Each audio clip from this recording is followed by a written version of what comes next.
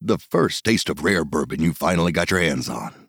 That's nice. At Caskers.com, we make this experience easy. Caskers is a one-stop spirit curator with an impressive selection of exclusive, sought-after, rare, and household names in the realm of premium spirits and champagne. Discover the top flavors of the year now by going to Caskers.com and using code WELCOME10 for $10 off your first purchase. Get $10 off your first purchase with code WELCOME10 at Caskers.com. It's time to play like a Jet with your host, Scott Mason. Play like a Jet. What does that mean? Drops the throw, steps up, floats a bomb up the right seam, looking for Anderson. He's got it! They're not going to catch him. He's going to go the distance. Touchdown! Sam Darnold dials it up to Robbie Anderson. 92 yards! Anderson, 10 yards deflected, and picked up Mosley. He'll take it in. It's a pick six and a touchdown. Bell into the middle of that line, and it's a touchdown. Big return for Crowder. 85 yards. Pass thrown. There was contact with the quarterback, and it's incomplete. They got pressure on Prescott. It was Adams who came blitzing in. Hill hit immediately when he got the handoff. You know that's The Q-inator. oh my gosh. Listen, thank you. From the TOJ Digital Studios, this is Play Like a Jet. My name is Scott Mason. You can follow me on Twitter at PlayLikeAJet1. And it's part 2 of the weekend mailbag, so that means we bring in the owner, the operator, the lead reporter, the whole shebang over at JetsInsider.com. And, of course, above all that, a very big deal, Mr. Chris Nimbley. So let's jump right back into the mailbag. Chris, next question comes in from John. He says, what do you gentlemen think of the Hall of Fame class of 2020? I got to be honest, Chris, I look at the names here, especially the ones that aren't on the Veterans Committee, because we got to go through some of those, I guess. But as far as the guys that were actually put in on the regular ballot, and to me, these are all pretty much no-brainers. Steve Atwater was an absolute beast at safety, 8-time Pro Bowler.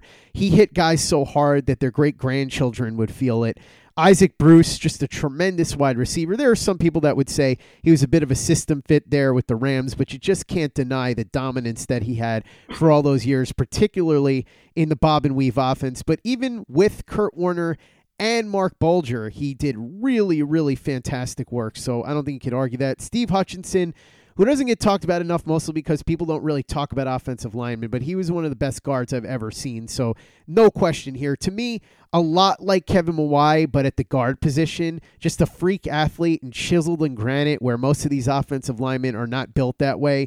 But he was a guy that was like single-digit body fat for an offensive lineman, could move, could block, could do everything.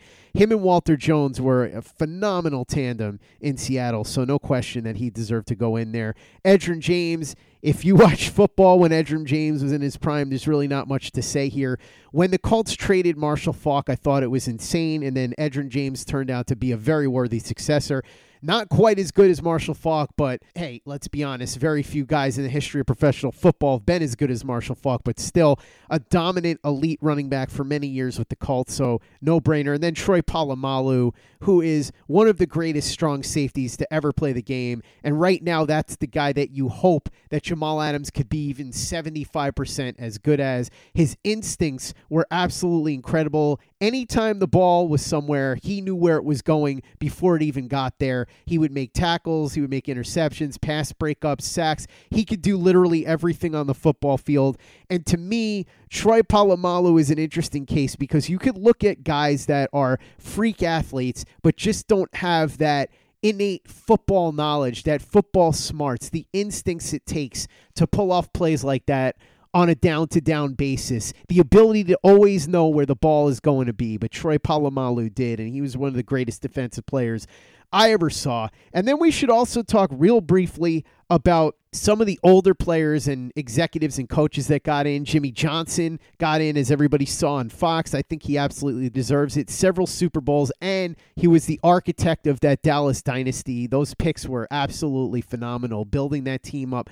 The Herschel Walker trade obviously played a huge role in his ability to do that, but he still had to take those picks and hit on them, and he did.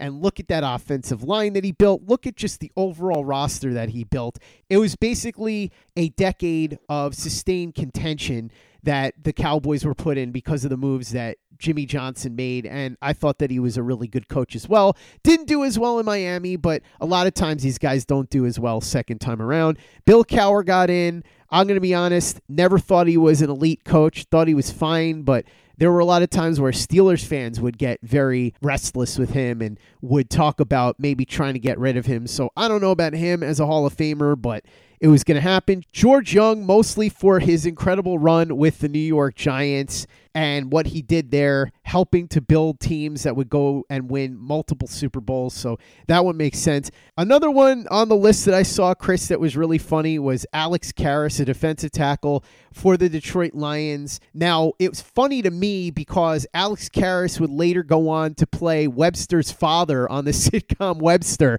So there were a whole generation of people that grew up not even knowing that he was a football player, just knowing him as Webster's dad, which is really hilarious to me. And then Winston Hill is another one that we look at as Jets fans and as people that understand the history and realize that Winston Hill, one of the most dominant offensive tackles in the history of the game, the best offensive tackle that the Jets have ever had, 4-time AFL All-Star, 4-time NFL All-Pro. He could do everything out there on the football field. Again, he could move. He was powerful. He could run block and pass block. And if you talk to teammates and guys that were around him back then, whether it was coaches or scouts, you could talk to Connie Carberg, obviously, about this.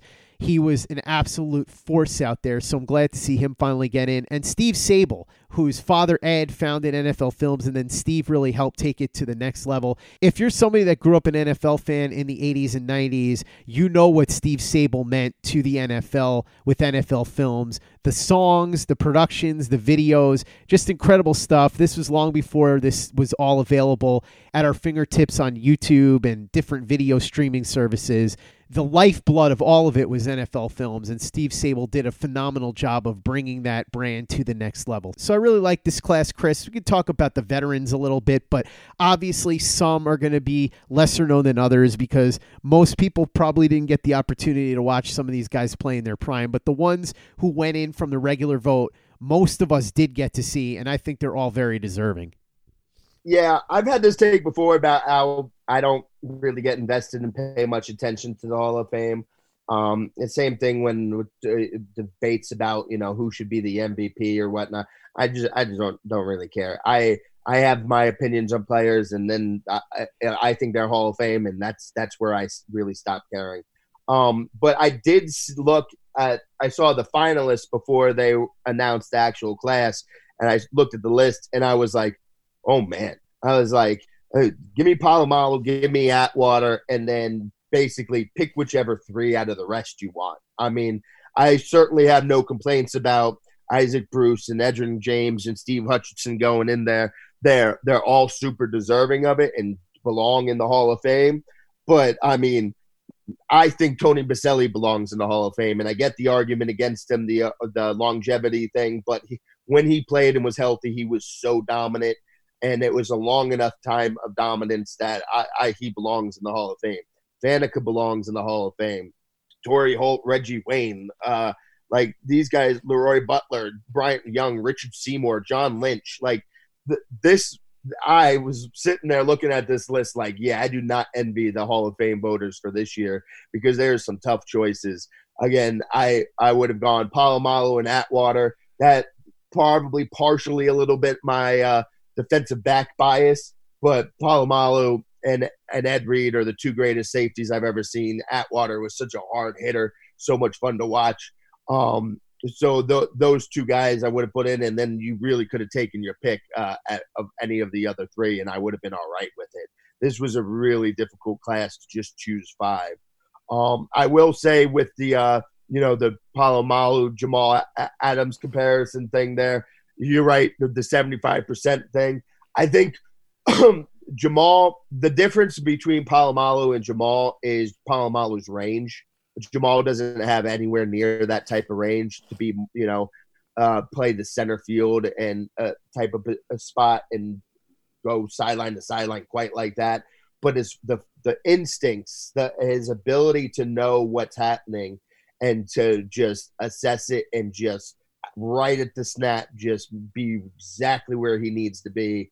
And that's right there. He just doesn't have Palomalu's range. So, but yeah, again, this was such a great class of finalists that you really could have picked any of those other three, and I would have been good with it. While sports can bring us so much joy, it can also bring us a lot of unwanted stress, and that stress can make it difficult to concentrate, relax, and get decent sleep. Sunday Scaries was launched in 2017 by two best friends and business partners, Bo Schmidt and Mike Sill. They operated a full-service bar with 50 employees and were always exhausted. They tried all kinds of products, but they didn't work. Then they started experimenting with CBD. They loved the effects and regained control of their days and nights, but they wanted better CBD products. So what they did for themselves was specially formulate CBD gummies with vitamins D3 and B12 that were super consumable, easy to take on the go, and effective. Long story short, their specially formulated CBD products and vitamins helped relieve the overwhelming angst they felt on a daily basis. So in July 2017, they named the company Sunday Scaries and began sharing their products with friends and launched their online store at sundayscaries.com.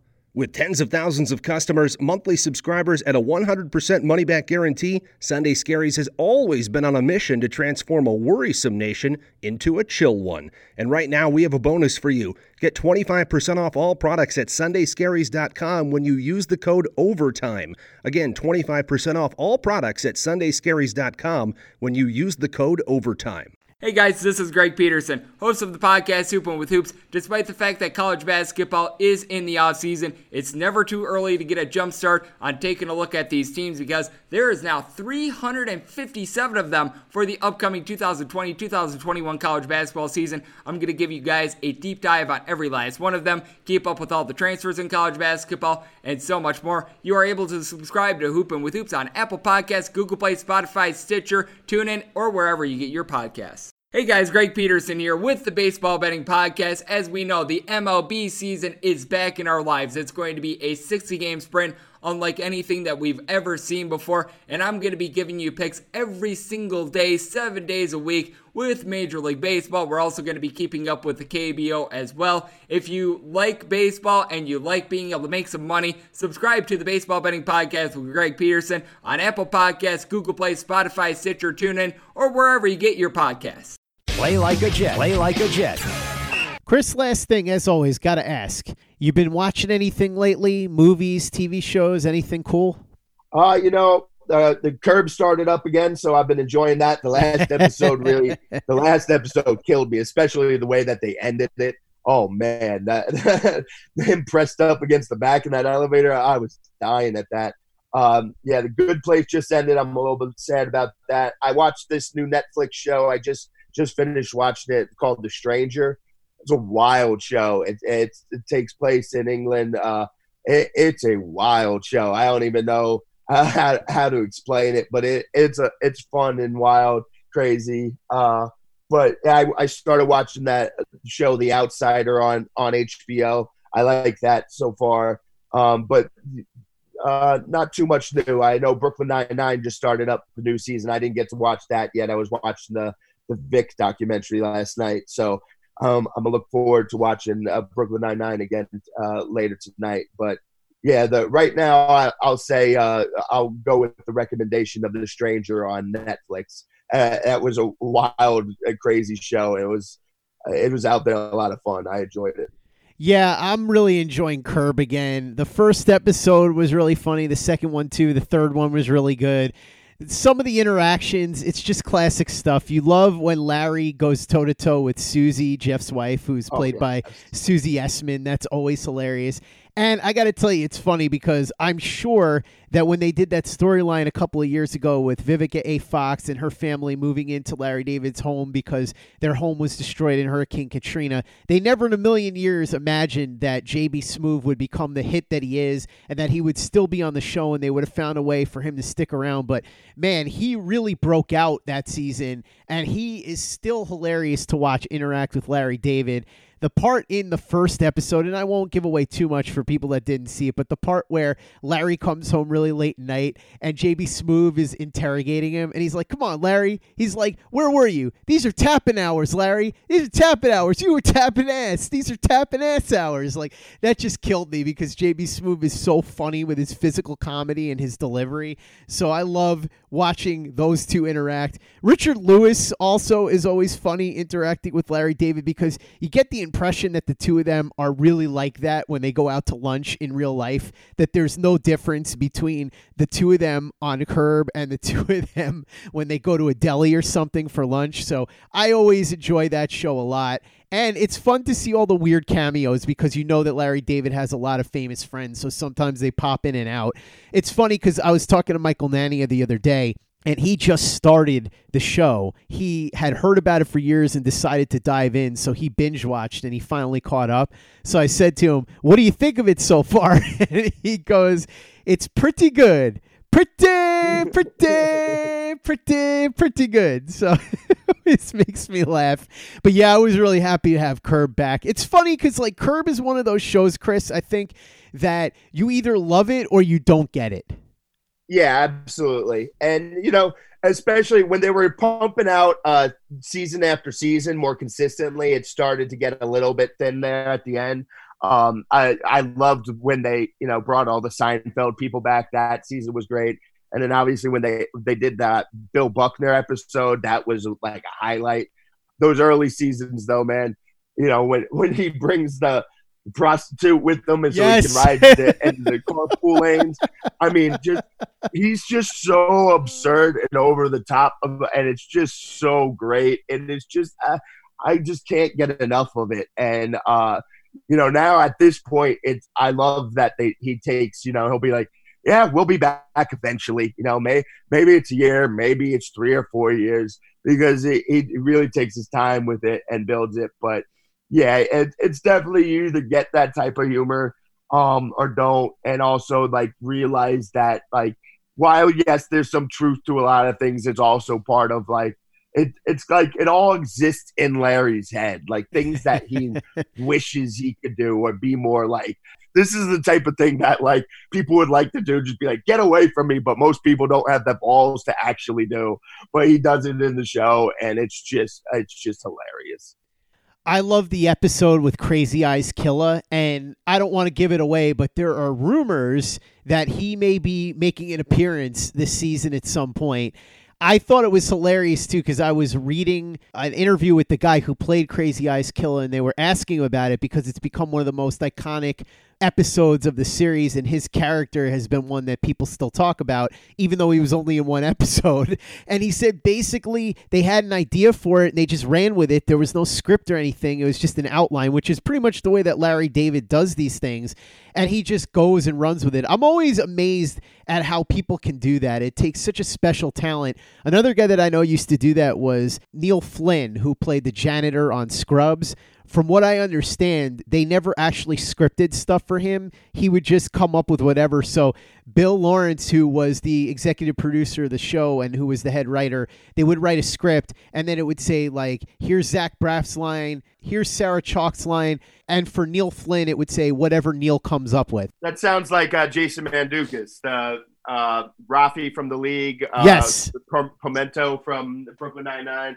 I've been, as I was rewatching The Good Place, I was listening to this podcast that's hosted by somebody on The Good Place, but he's also Holt's husband on Brooklyn Nine-Nine or Nine-Nine, and they would talk about the show. It's all that podcast is about The Good Place, and about Jason Mantzoukas is how like in The Good Place it's so structured and it's such a high concept show. There's not a lot of room for improvising, even though all the people are really good at improvising. But for Jason Mantzoukas, they just throw their hands up because he's just going to improvise no matter what, and it always ends up being funnier than whatever they imagined for him. So they just like, yeah, all right, go with it.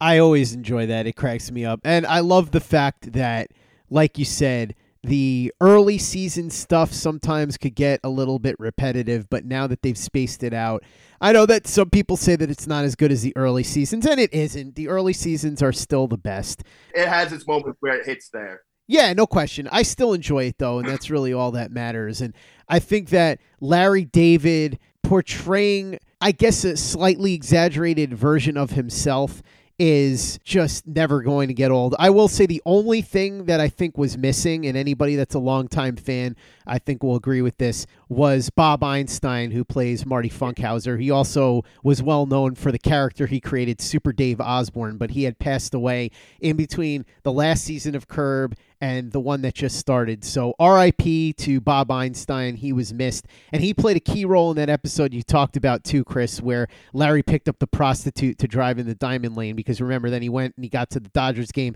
and he wanted to sit with Marty, but Marty was keeping the seat empty for the memory of his father.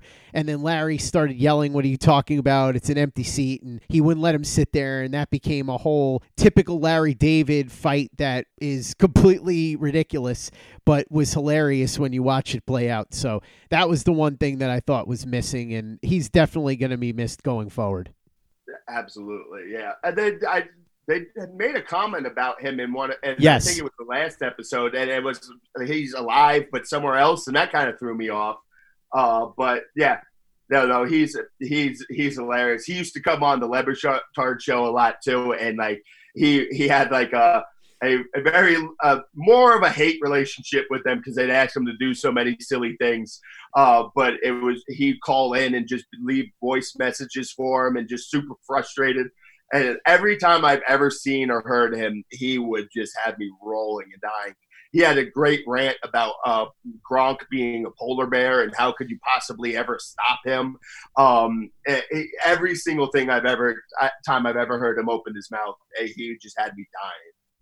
He was a great character in Curb, and I really enjoyed what he did as Super Dave as well. So, like I said, Bob Einstein, RIP, you are going to be missed. And that is going to wrap up the mailbag, Chris. So thanks again for joining me as always. Really appreciate it. I know you've got a lot cooking in the offseason right now as we head up to free agency. You and Nanny are writing material fast and furiously over at jetsinsider.com. So what do you got going on over there?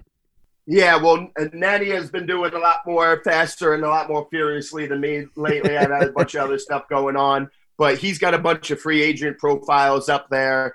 He's been focusing on the offensive line a lot, so go ahead and check those out. Starting next week, I'm going to pump out a lot more stuff too. I'm going to go through roster breakdown, all the positions that they need to address, so they need to try to upgrade.